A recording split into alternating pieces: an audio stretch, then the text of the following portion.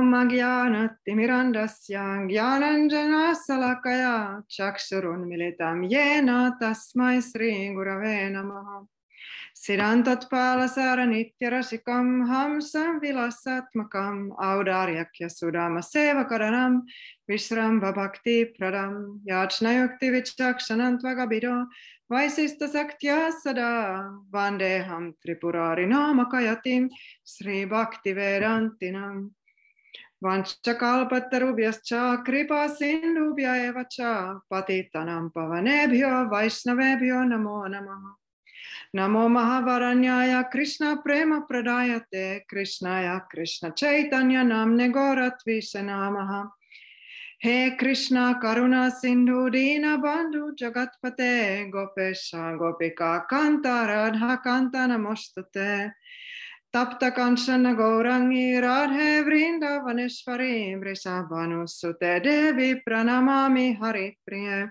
Jaya Sri Krishna Chaitanya Prabhu Nityananda Sri Advaita Garadhara Shivasani Gaura Bhakta Vrinda Hare Krishna Krishna Krishna Hare Hare Hare Rama Rama Rama Hare Hare Hare Nama Eva Kevalam Kalau Nasti Eva Gatiranyata.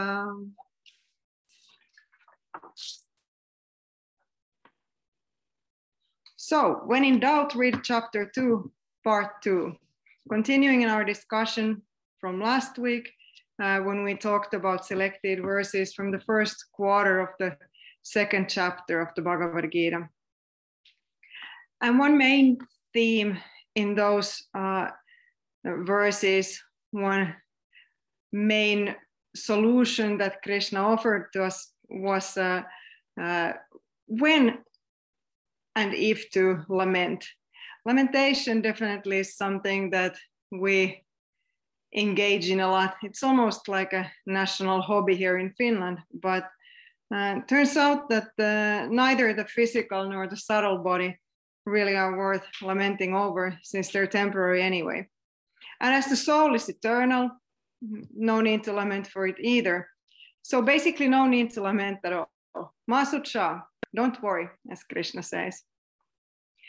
We do often see examples, though, of great devotees lamenting over their alleged lack of devotion. They obviously do have devotion, but in their humility maybe don't feel like they do. I'm also thinking that they're doing this to show us that this is something that actually is worth lamentation. Narottam Das Thakur, for instance, in his song Hari Hari Bifale, in the first song sings, "O Lord Hari, I have spent my life uselessly. Having obtained a human birth and having not worshipped Radha and Krishna, I have knowingly drunk poison." And that's kind of often how our life is. We know that it's poison, but we grab it anyway and drink it down.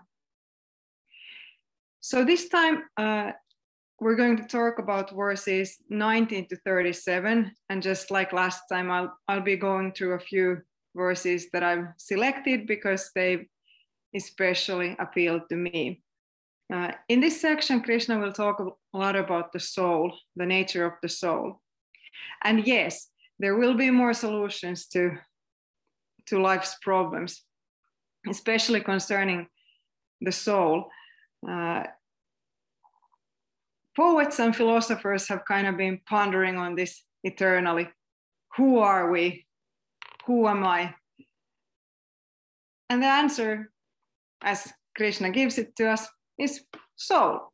Boom. Problem solved. And while we're at it, here's the second big question. What is the purpose of life? Why are we here? For that answer, we're gonna take a quick detour to the Chaitanya Charitamrita, Madhya Lila, 20th chapter, 108th verse, which even has an answer to that. Jivara Swarupa Hoi, Krishnara Nityadas, Krishnara Tatasta Shakti, Bheda Bhed Prakash. It is the living entity's constitutional position to be an eternal servant of Krishna. because she is the marginal energy of Krishna and a manifestation simultaneously one with and different from the Lord. So now the only problem, of course, that instead of following these instructions, we have in the words of Narottam Das Thakur, knowingly drunk poison. But we're working on it. We're trying to develop a taste for nectar instead of poison. So in verse 219, Krishna directly starts speaking about the soul. Both one who thinks that the soul is the slayer and one who thinks that the soul is slain are confused. The soul neither slays nor is slain. This to me has always been one of the most confusing verses of the Gita. Is it okay to kill then? Thinking of a person killing someone and claiming afterwards that they were under instructions to do so from God maybe makes us mainly think that that person is experiencing some kind of hallucinations. And certainly we would naturally feel that it would be best to proceed with caution in such a situation. Srila Prabhupada in his commentary has addressed this concern by saying that what is killed or is supposed to be killed is the body only. This, however, does not at all encourage killing of the body. Nor does the understanding that the living entity is not killed encourage animal slaughter.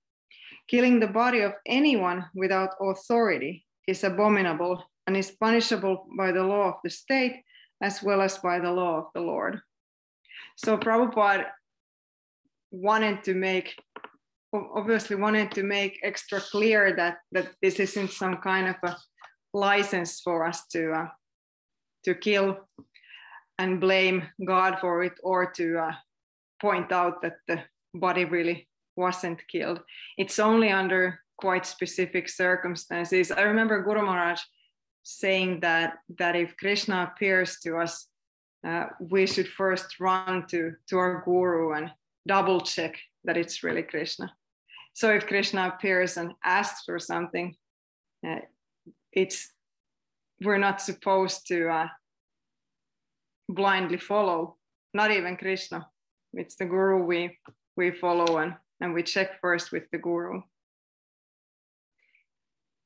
In verse 222, Krishna continues to elaborate on the relationship between the soul and the body. Just as one dons new garments after discarding old ones, similarly, the self in embodied consciousness accepts new bodies after discarding the worn out ones. Guru Maharaj comments here that for elders such as Bhisma, this may be a cause of rejoicing, not sorrow, for no one laments giving up an old garment in exchange for a new one. We might be attached to an old garment, but at the same time, on a rational level, we know that the new one will be an improvement.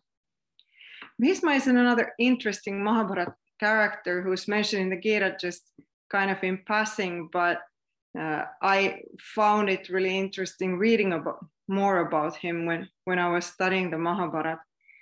He's not to be confused with Bhima, who had an incredible appetite and was one of Draupadi's husbands. At the Kurukshetra war, Bhisma is fighting reluctantly on the side of the Kauravas, being Arjuna's opponents, since Bhisma loves the Pandavas as he's their great uncle. But he has to fight anyway, and ends up getting pierced by innumerable arrows and patiently lying on them, waiting for the perfect moment to leave his body, and even giving some instructions to the persons present at the battlefield before finally giving up the old garment, the old body. Prabhupada, in his commentary to this verse, brings out the famous analogy of two birds sitting in a tree. The Vedas compare the soul and the super soul to two friendly birds sitting on the same tree.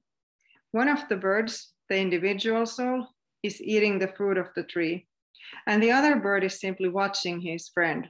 Of these two birds, although they are the same in quality, one is captivated by the fruits of the material tree, while the other is simply witnessing. Krishna is the witnessing bird, and Arjuna is the eating bird. Although they are friends, one is still the master, and the other is the servant. Forgetfulness of this relationship by the soul is the cause of one's changing their position from one tree to the other, or from one body to another. So Prabhupada wants to point out here that Krishna is present in every living being as Paramatma. I was inspired by the Wisdom of the Sages podcast and to start an experiment earlier this year, trying to at least theoretically see Paramatma in everyone, to see something good and divine in every human being I met.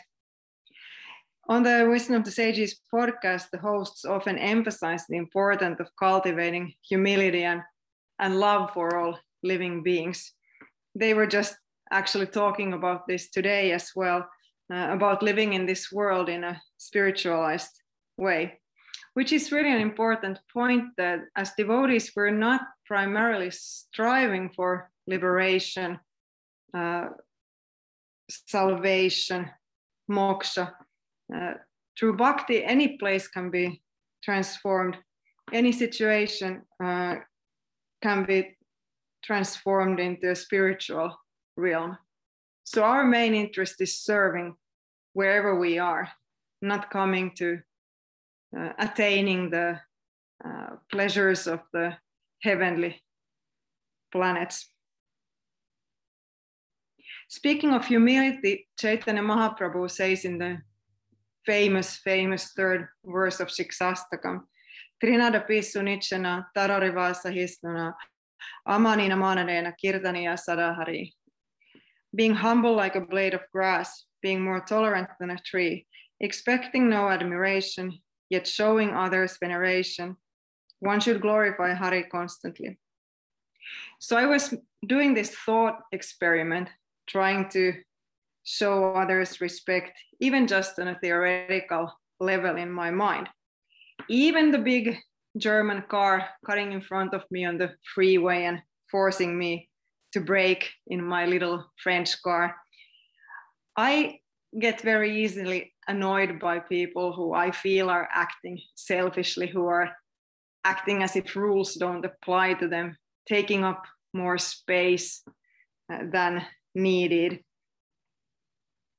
And this summer, as some of you know, Kamalaksha, my partner, and I were paddling in the archipelago here in Finland, in Åland, and it was a beautiful, nice, peaceful environment. We would rarely see any boats or people in the outer archipelago, but occasionally we would need to get groceries, we would need to get a shower, and we would need to go to a big campground. And getting closer to a place with more people was always kind of a painful experience after all the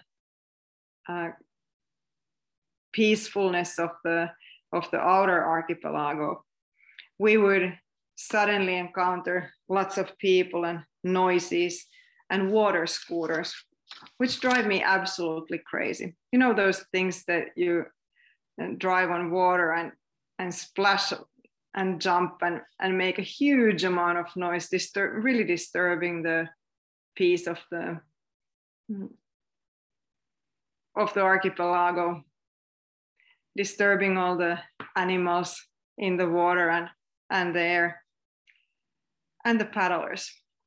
It's not easy to see God in everything and everything in God when someone's riding a water scooter way too close to my kayak, making tons of noise and waves and burning tons of gas.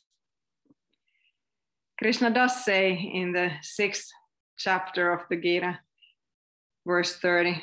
For one who sees me everywhere and sees all things in me, I am never lost, nor is she ever lost to me. But I did certainly feel lost in my anger a lot of times, encountering these noisemakers. But while we were paddling in more quiet areas, we were also listening to a lot of classes from this Tattva Vivek series, and including the Sunday questions and answers sessions with Guru Maharaj. And in one of them that we happened to be listening just at that time, someone was asking about how to relate to other people's shortcomings that we may find frustrating. Guru Maharaj pointed out that a lot of times what annoys us in others is actually characteristics that we wish we didn't have ourselves. We see those things in others, we recognize that we have them buried in ourselves, and we project sort of our frustration onto the other person. This is totally true in my case. I also like to drive fast, even though my car isn't quite as fast as those big German ones. And I'm sure that those water scooters are tons of fun, at least the first couple of times you try them out. I want to believe that they get boring after a while, but the people, I have to admit that the people riding them don't look especially bored. So Guru Maharaj said that we should take these situations and as a learning opportunity, try to be grateful to the other person for demonstrating the unattractive nature of these characteristics.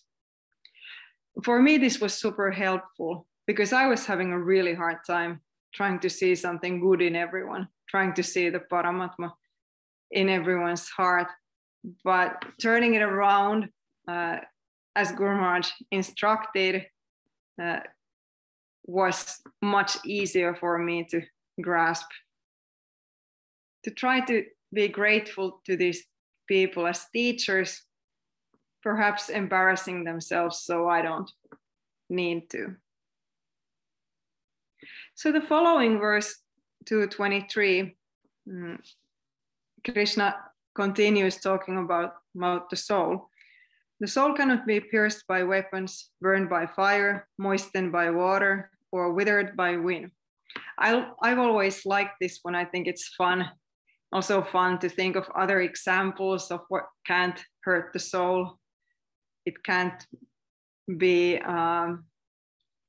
overcome with COVID. It doesn't get sweaty in the sun or cold in the rain. Of course, the point of the verse isn't really that these things would be made up, but Krishna is actually referring to various mystical weapons like fire, water, and wind weapons from ancient times. But I also find this verse quite comforting in fearful situations. The world we live in is one of fear, and fear makes us do stupid, selfish, and mean things. It's also my fear of those water scooters tipping over my kayak that makes me so upset. Through fear, we react in things that we often regret afterwards. Guru Maharaj has said that fear arises from misidentification with the body. The soul itself obviously has nothing to fear. As we've learned, it's invincible, it's eternal. It's only when we think that we are the body that we become fearful, because many things obviously can hurt the body while we're still inhabiting it and even misidentifying ourselves with it. This also made me think of the 6 limbs of Saranagati, surrender, seeing Krishna as our only protector and relying on Krishna as our only provider. Giving up things that are unfavorable for bhakti embracing things that are favorable for bhakti, humility, realizing one's position as a tiny servant of God, and complete self-surrender, giving up one's independence.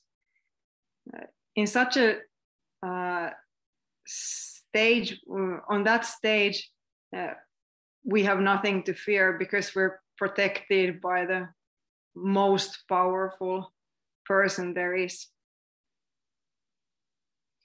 In verse 233, Krishna describes the soul as eternal, indestructible, and changeless, among other things. And in Guru Maharaj's commentary, he mentions that Jiva Goswami explains the word sarvagata in this verse as meaning dependent on God, who is everything. Everything is but God and his energies. We can depend exclusively on Krishna, which could be another way of describing the Saranagati, or those two limbs of Saranagati, of seeing Krishna as our protector and provider. There's this saying that I really like, Rake Krishna Mareke, Mare Krishna Rakeke. If Krishna desires to kill somebody, nobody can give them protection. And if he wants to save somebody, nobody can kill them. So what's there to fear? Oftentimes, Kamalaksha and I are asked when we go on these long paddling or cycling trips if we're not afraid, but I strongly believe that if it's our time to die, we'll die here at our kitchen table, and if it's not, then we'll survive whatever the road or the ocean throws at us. This doesn't mean that we should be reckless. We need to take good care of the sadhakadeha, not taking unnecessary risks, because it isn't an ordinary body that we live in. It's a practitioner's body, a sadhakadeha, which is Krishna's property. So we should care for the body, remembering that it's not ours anymore. We've given it up to Krishna. And hurting the body in that sense is like hurting Krishna. You can't love God and hate yourself because you're a part of God. And in the Western Gaudiya Vaishnava movement, we haven't always been so great at caring for the body or the mind. There's been a tendency to neglect our material needs, and especially psychological ones. Last week I mentioned some Gita commentaries and other books that I've been reading preparing for these classes, and I also wanted to mention another book today, Harmony and the Bhagavad Gita, which is a really delightful book by Visakha Prabhu, speaking about the Gita through her experiences of moving to the countryside and living in close connection to the nature. It also includes a lot of realizations on living in a close community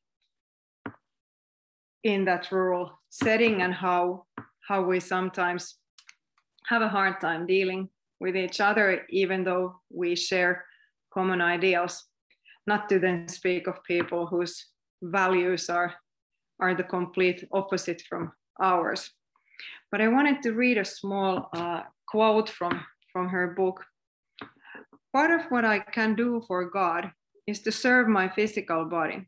Since God resides within it, it's a temple. To neglect the body and tend only to the spirit is foolishness, and to neglect the spirit and tend only to the body is ignorance. So without over-endeavor or overindulgence, I meet the needs of my body, my mind, and me, a Jivatma, and so doing, I'm progressively released from the upheavals of imbalance. And really, in a lot of ways, it is all about balance, finding that place that's where we can be happy, balanced, but also putting enough effort into our spiritual practice that there will be results. Not easy to find, but I feel that's also why we have our community to help us out. And this goes both ways, of course, not just caring for ourselves, but caring for everyone else as well. Even if they're not devotees now, they have the potential to become one. I think it's Chaitanya Mahaprabhu who said that we shouldn't judge a person by their past or even their present, but by their future. Everyone is a potential sadhaka, and we should earn the side of caution in caring for them and respecting them. Everyone, every living being is by their nature Satchidananda, eternal, full of knowledge and bliss, even if it's hidden under many, many layers and invisible to us. Further on in chapter 6 of the Gita, in verse 32, Krishna will go as far as to say, the yogi who measures the pain and pleasure of others as if it were her own is considered to be the best of all. So compassion definitely is a big theme on this path, and something that we need to make sure that we are working on while working on ourselves. Guru Maharaj often talks about horizontal and vertical growth, and maybe it's the horizontal growth that someone needs help with right now. I was listening to Namaraj Prabhu's late morning program podcast, and he was interviewing Rambharu Prabhu, and she said something like, instead of preaching centers, we should have listening centers to actually hear what's going on in people's lives and listen to what they actually need. And this to me was mind-blowing, because I'm the kind of a besserwisser who always thinks that I know better what people should be doing and even thinking. I love to give people unsolicited advice, and I recognize that I need to be a better listener in order to be able to speak to people about bhakti in a way that they can relate to. But I will continue preaching in any case, because I firmly believe that bhakti is for everyone, and it has the solutions for everyone in one way or the other. And ultimately, after we've dealt with the horizontal growth questions, bhakti is the solution to the big questions, the really, really big ones that we're all going to face one day. We just need to get the small questions out of the way first. Some time ago, I was also interviewed on a podcast for the Finnish radio, for the National Broadcasting Company. And it was a program about meditation. And there were two of us being interviewed. The other person was a Finnish author who's written a book on secular meditation. He felt that meditation should be stripped of the spiritual dimension, and even said that the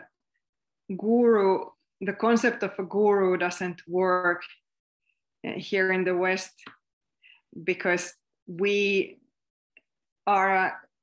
have this tradition of being independent and individualistic, and you can't impose a foreign tradition like having a guru onto ours.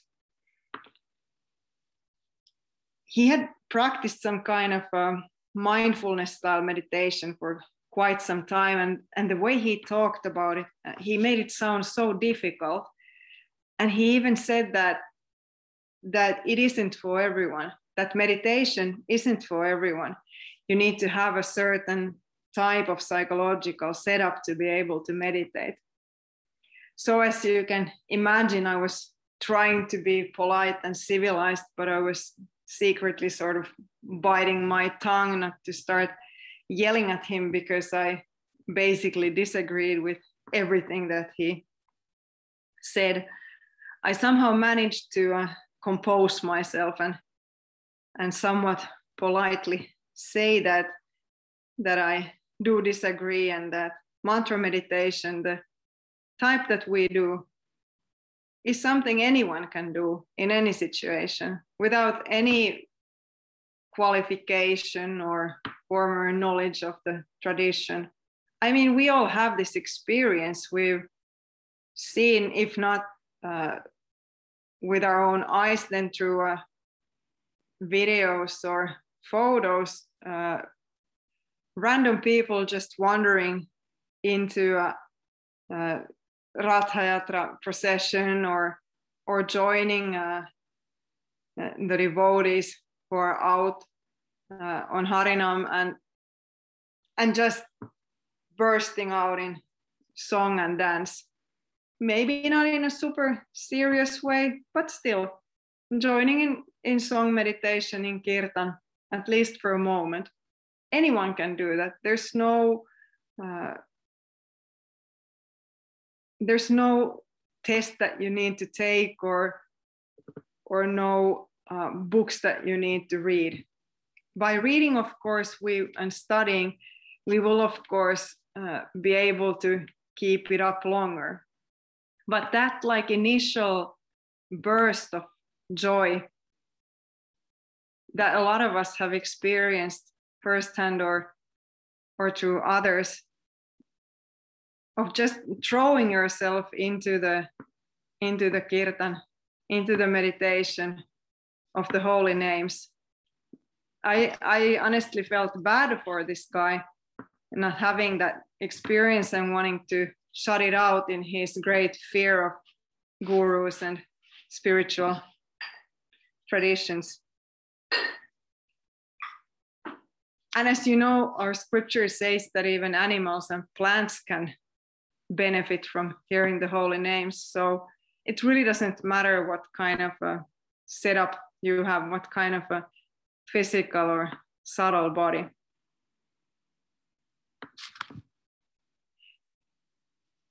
Further on to verse 226, Krishna says, "O mighty armed one, even if you think that the self is continually born and continually dies, you still have no reason to lament for it." So here Krishna is kind of playing the devil's advocate, momentarily presenting an atheist worldview. What's the point of lamenting then, if we're all just some kind of fancy computers or robots that get turned on for a while and then turned off?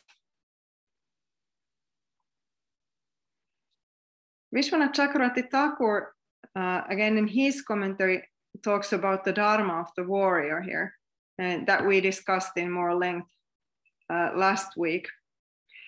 He quotes Srimad Bhagavatam, 10th canto, chapter 54, verse 40. The code of sacred duty for warriors established by Lord Brahma enjoins that one may have to kill even one's own brother. That indeed is the most dreadful law. Dreadful it is, and I think I mentioned last week my own shock reading the Gita for the first time and realizing in the beginning of chapter 2 that Krishna wasn't going to agree with Arjuna and tell him to put down his bow and peacefully meditate instead of this horrendous killing. Of course, Krishna talks here about righteous killing. Like Prabhupada pointed out in his commentary earlier, this isn't a license for anyone to just kill anything at any moment they feel like it. I felt that reading the Mahabharata really revealed to me the full scope of the crimes of the Kauravas. If we're only reading the Gita, it might feel a little bit unreasonable, but what Krishna is asking Arjuna to do. I sometimes listen to this philosophy podcast where I felt had a very superficial understanding of the Gita, saying that because of some kind of traditions, apparently it's okay to kill, seeming not to realize the bigger picture. And I think that's something that might easily happen if you're not reading the Gita under the guidance of someone you trust. But really, when you put it in context of the past wrongs committed by the Kauravas, by Arjuna's opponents, it starts to make so much sense that this killing would be righteous. This also made me think of the life of an artist. Like I said last week, I strongly feel that my dharma is to be an artist, even though it's not always the easiest path. Sometimes the artist also has to make difficult choices, and in order to make great art, many feelings have been hurt. Many family members have been upset over things revealed by the artist. It's just a part of the job. Sometimes, in order to achieve something great, we need to step on some toes.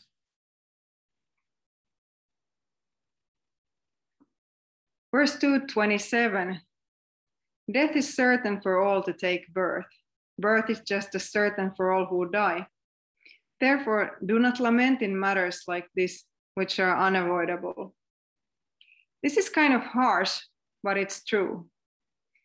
We live on the planet of death, Martialoka, and no matter how much we try to distract ourselves with cute Instagram videos of Siberian husky puppies that are just learning to howl, just as a theoretical example here, we won't be able to ever really completely drown the little voice inside our heads reminding us that death is coming for all of us. And I find comfort in the fact that Krishna doesn't sugarcoat things. Spirituality doesn't mean running away from life's problems, as it's often falsely described or accused of. It actually means facing them head on, fearlessly. Govindadas Kaviraj sings Vajahuremana Sri Nanda Nandana Abhaya Charanaravinda Re. O mind, just worship the lotus feet of the son of Nanda, which make one fearless.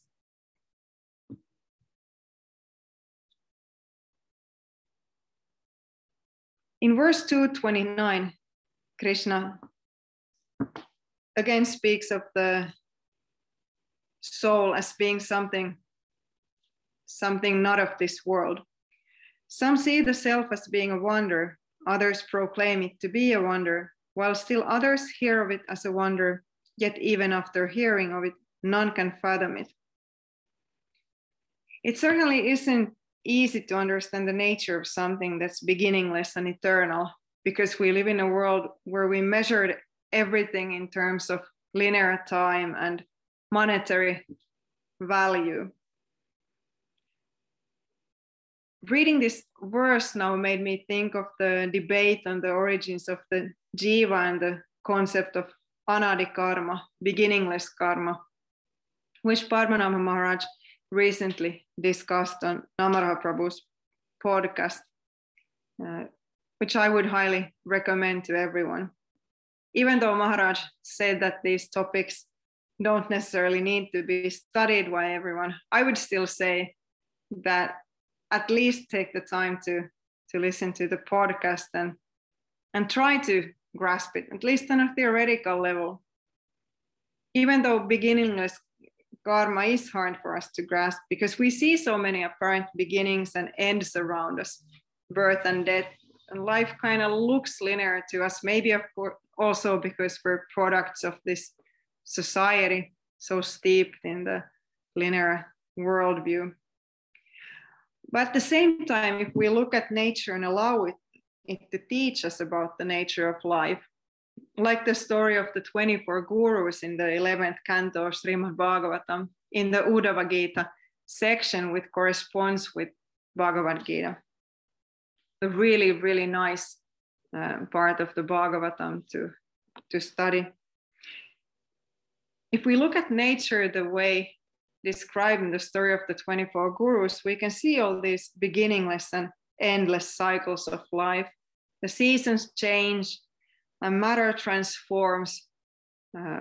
Leaves fall from the tree, and new trees will grow. And through the philosophy of the Gita, we can start to see what's behind all this.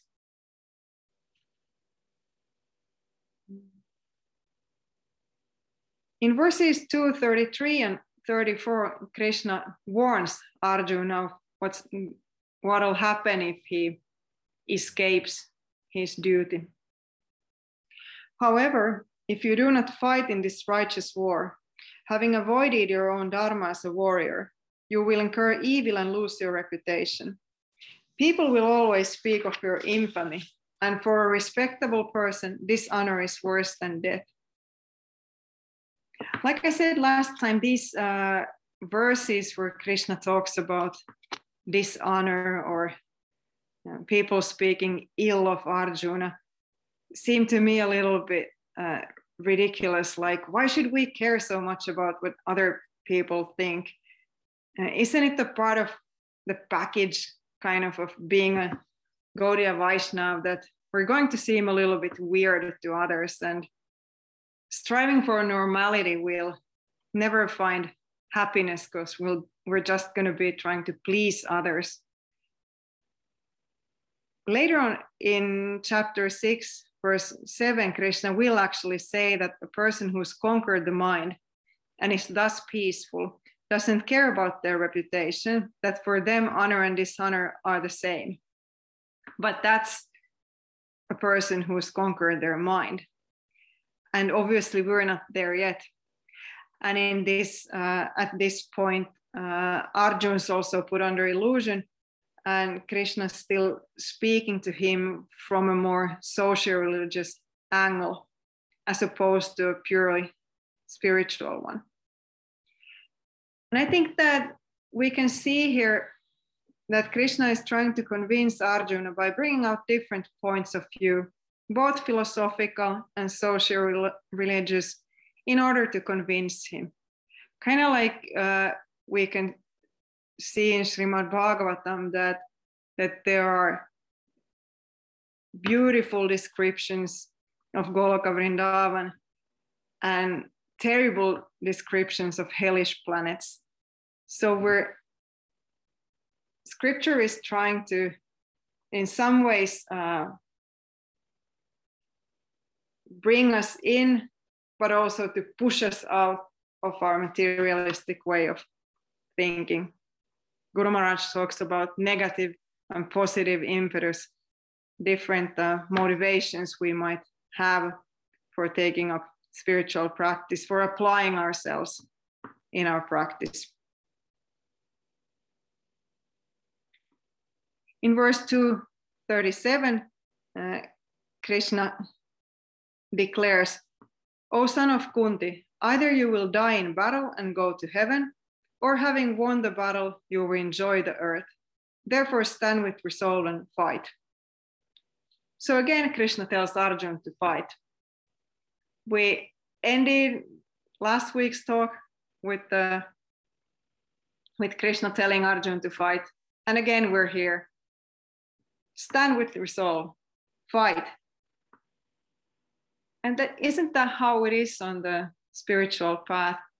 We fall and we get up, and then we fall again. Pick up the fight where we left off. But if we keep fighting our addiction to illusion, and we have all these examples of people around us who have conquered it, who have seen the reality behind illusion, then gradually we'll also get there. I also found it interesting that in this verse, Krishna calls Arjuna son of Kunti. And like I said last time, there's a lot of information packed into the choice of words, obviously levels that I can't even begin to understand, not speaking Sanskrit, but just reading the commentaries and finding all these points there about the choice of names that are being used and other expressions. There are so many things to discover. So Kunti was a queen who faced terrible misfortunes, but instead of trying to avoid suffering, she prays to Krishna in the famous words from the first canto of Srimad Bhagavatam, verse 25. I wish that all those calamities would happen again and again, so that we could see you again and again. For seeing you means that we will no longer see repeated births and deaths. So perhaps Krishna is subtly reminding Arjuna here of his mother's great devotion, great bhakti. Like, come on, your mother didn't hide from calamity. Your mother wasn't asking to go to the heavenly planets to enjoy. Neither should you. Don't be a coward. Be more like your mom.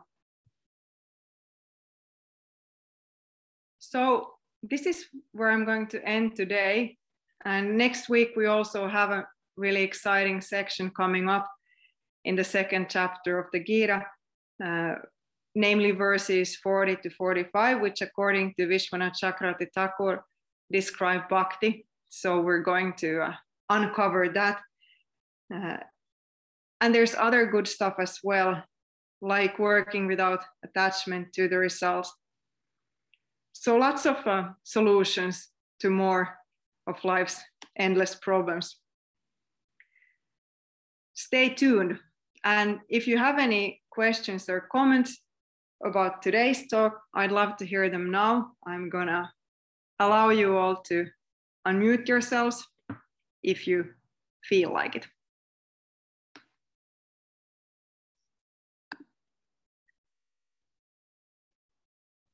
Yes, I can.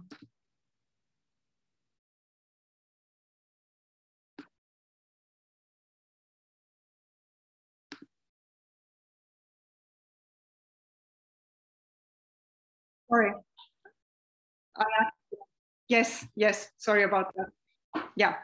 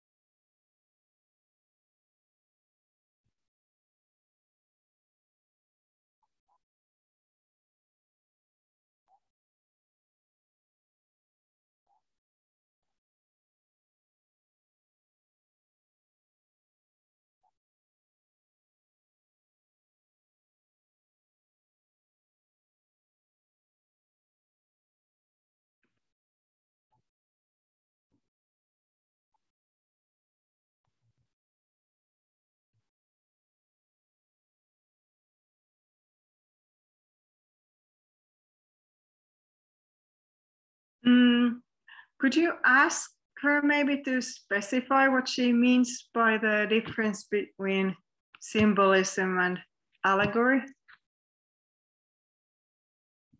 Thank you.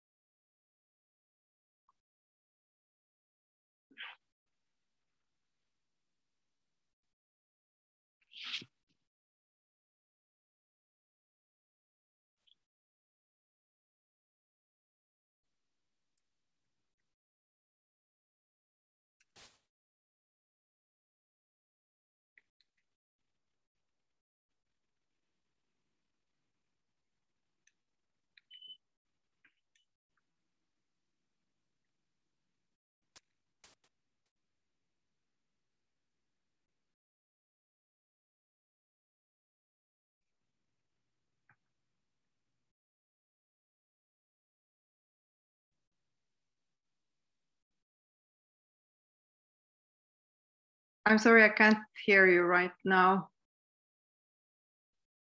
Yes.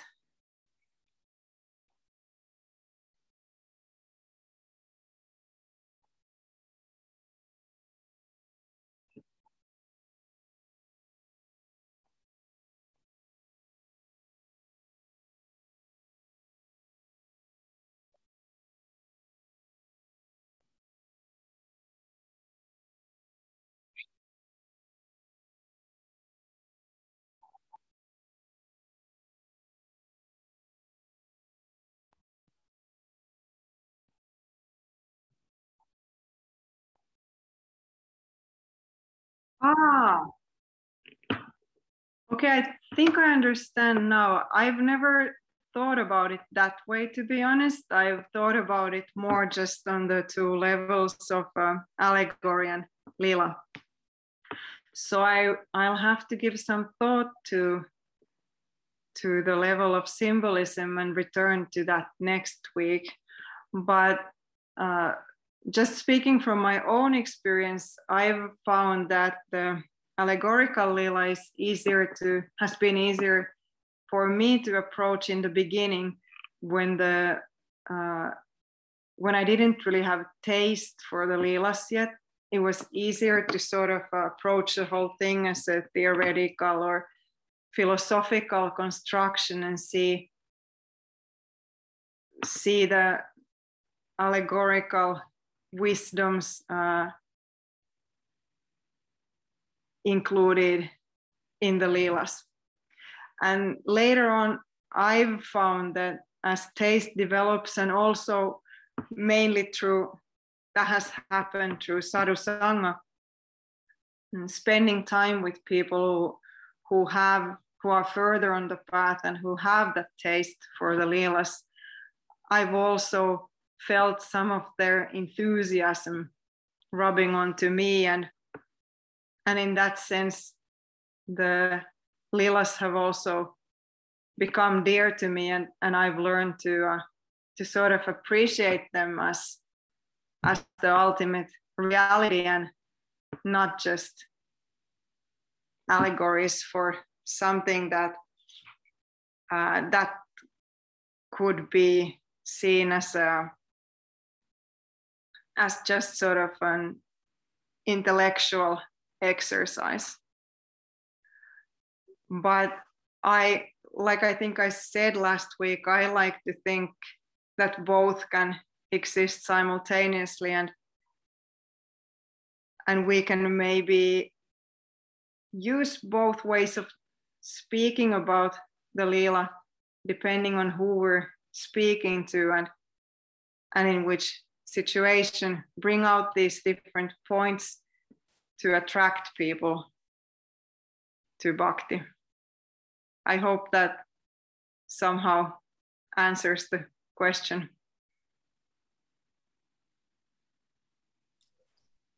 Yes, thank you very, very much. Okay. Thank you.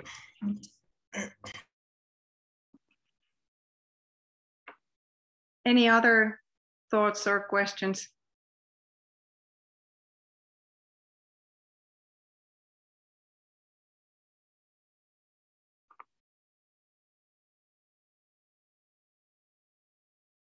If not, you can always go and comment on the recordings on Facebook and YouTube, or write me if there's something that you'd like to share privately. And I'll see you next week. Thank you so much, and happy Radhastami.